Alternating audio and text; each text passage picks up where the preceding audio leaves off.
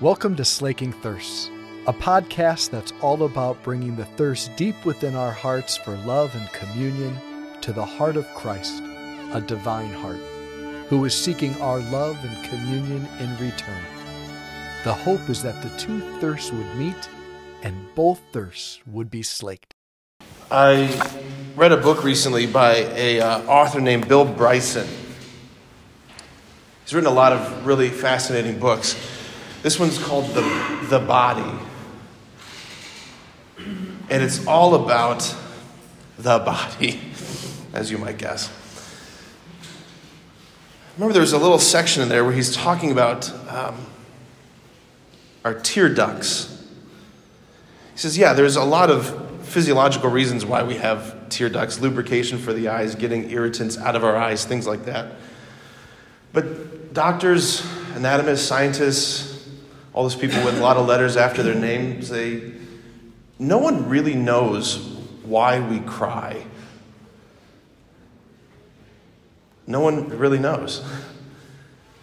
No one really has a solid answer of why, when we're really joyful, we cry. Or when we're cut to the heart, we cry. There's something about it that it's like an extra feature of our creation that God has given us to express the interior, to make visible the invisible. And this is the place where the Lord cried. He cries for two reasons, two primary reasons. I think a lot of us assume that his tears for us are sometimes tears of disappointment. Like tears of you've let me down. Or you've failed again. Or how many times do I have to keep offering this to you and you just don't get it?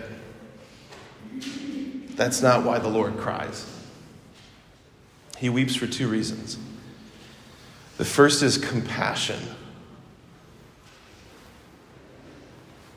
That he knows your pain from the inside out. He knows every detail of your story from the inside out. Compassion to suffer with.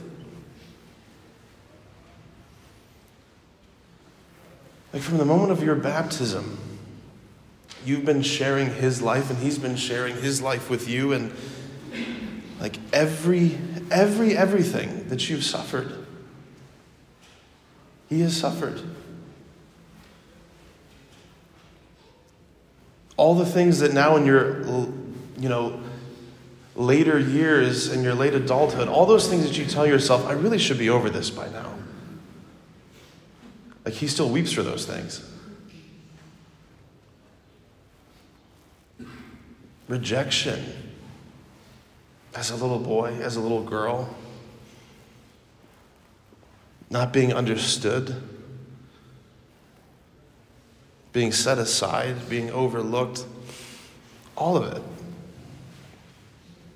He weeps. He weeps for your heart. He weeps for your pain. His tears mingle with your tears. And the second reason he weeps is what we heard in that gospel. He weeps because of unrequited love. When we go to the Basilica of the Agony, Basilica of All Nations, there's a big rock in front of the altar. And it's where tradition says that Jesus fell in agony as his sweat became like drops of blood. I want you to picture the blood dripping from his nose, falling upon that rock.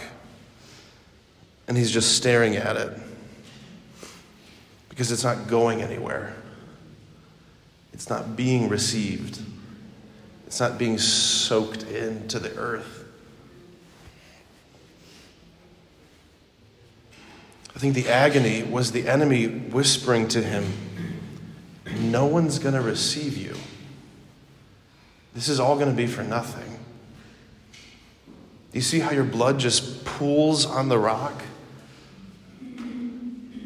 That's how it's going to pool upon their hearts. No one's going to receive it. And then I have to think that he must have thought about his mom. That if nowhere else, he knew that his blood, his sacrifice, was perfectly received by her.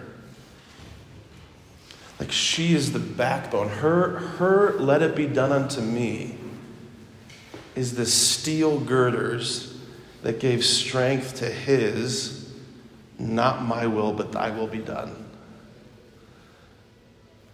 He said yes because she had already said yes. You know, one of the things I think as disciples of Jesus, one of the things I think we all desire to be for him and to do for him is to console his heart.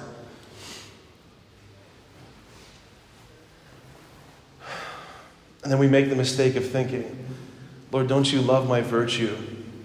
Don't you love my prayers? Don't you love my rosaries? Don't you love my sacrifices? Doesn't this console your heart, all my good behavior? That's not what consoles his heart, because what happens in the Lord's heart, his heart is the heart of Messiah, the Savior.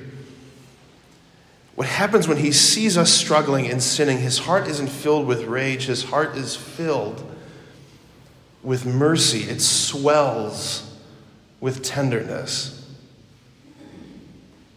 And it pains him. And he's looking for a place to pour that out. You know, the only thing you have to offer him that consoles his heart is your sinfulness, is your poverty. It's all the stuff in you where you're not enough, all the stuff in you where you struggle, all the places in you where you need to be saved. Like, we come to Mass, we leave the sacristy with a chalice, right? A chalice wouldn't work if there was a cover on top. It works because it's empty, because it's concave, because there's an empty place. This is what holds the blood of Christ. But this is an icon of you. You'll hear me in a moment say to you, lift up your hearts. Your heart is your chalice. And what makes it concave is all of your brokenness, all of your woundedness, all of your sinfulness, all of your shame, all your struggle, all your hurt, all your pain. And that's where you get to hold mercy. That's how you console the heart of Jesus. His tears that are shed here, his heart that bleeds here. He's looking for a place to be received. That's what he's always been looking for. From the very beginning, he was looking for a heart to receive him. And Mary said yes. He was looking for an inn to receive him. And the cave said yes. He was looking for followers to receive him. And the bottom of the barrel said yes. He's looking for a place to be received. And unlike this chalice, it's beautiful and beautiful design and precious metal. He doesn't care what you're made of. What does Paul say? We hold this treasure in earthen vessels. None of us are impressive. None of us. But he says, don't protest. because I desire to dwell in you. Receive me.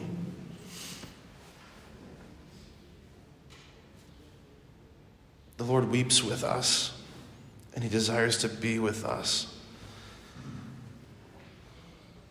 That's what broke his heart, looking at this city. They didn't receive him. Let us not miss our visitation, because it's now. Amen.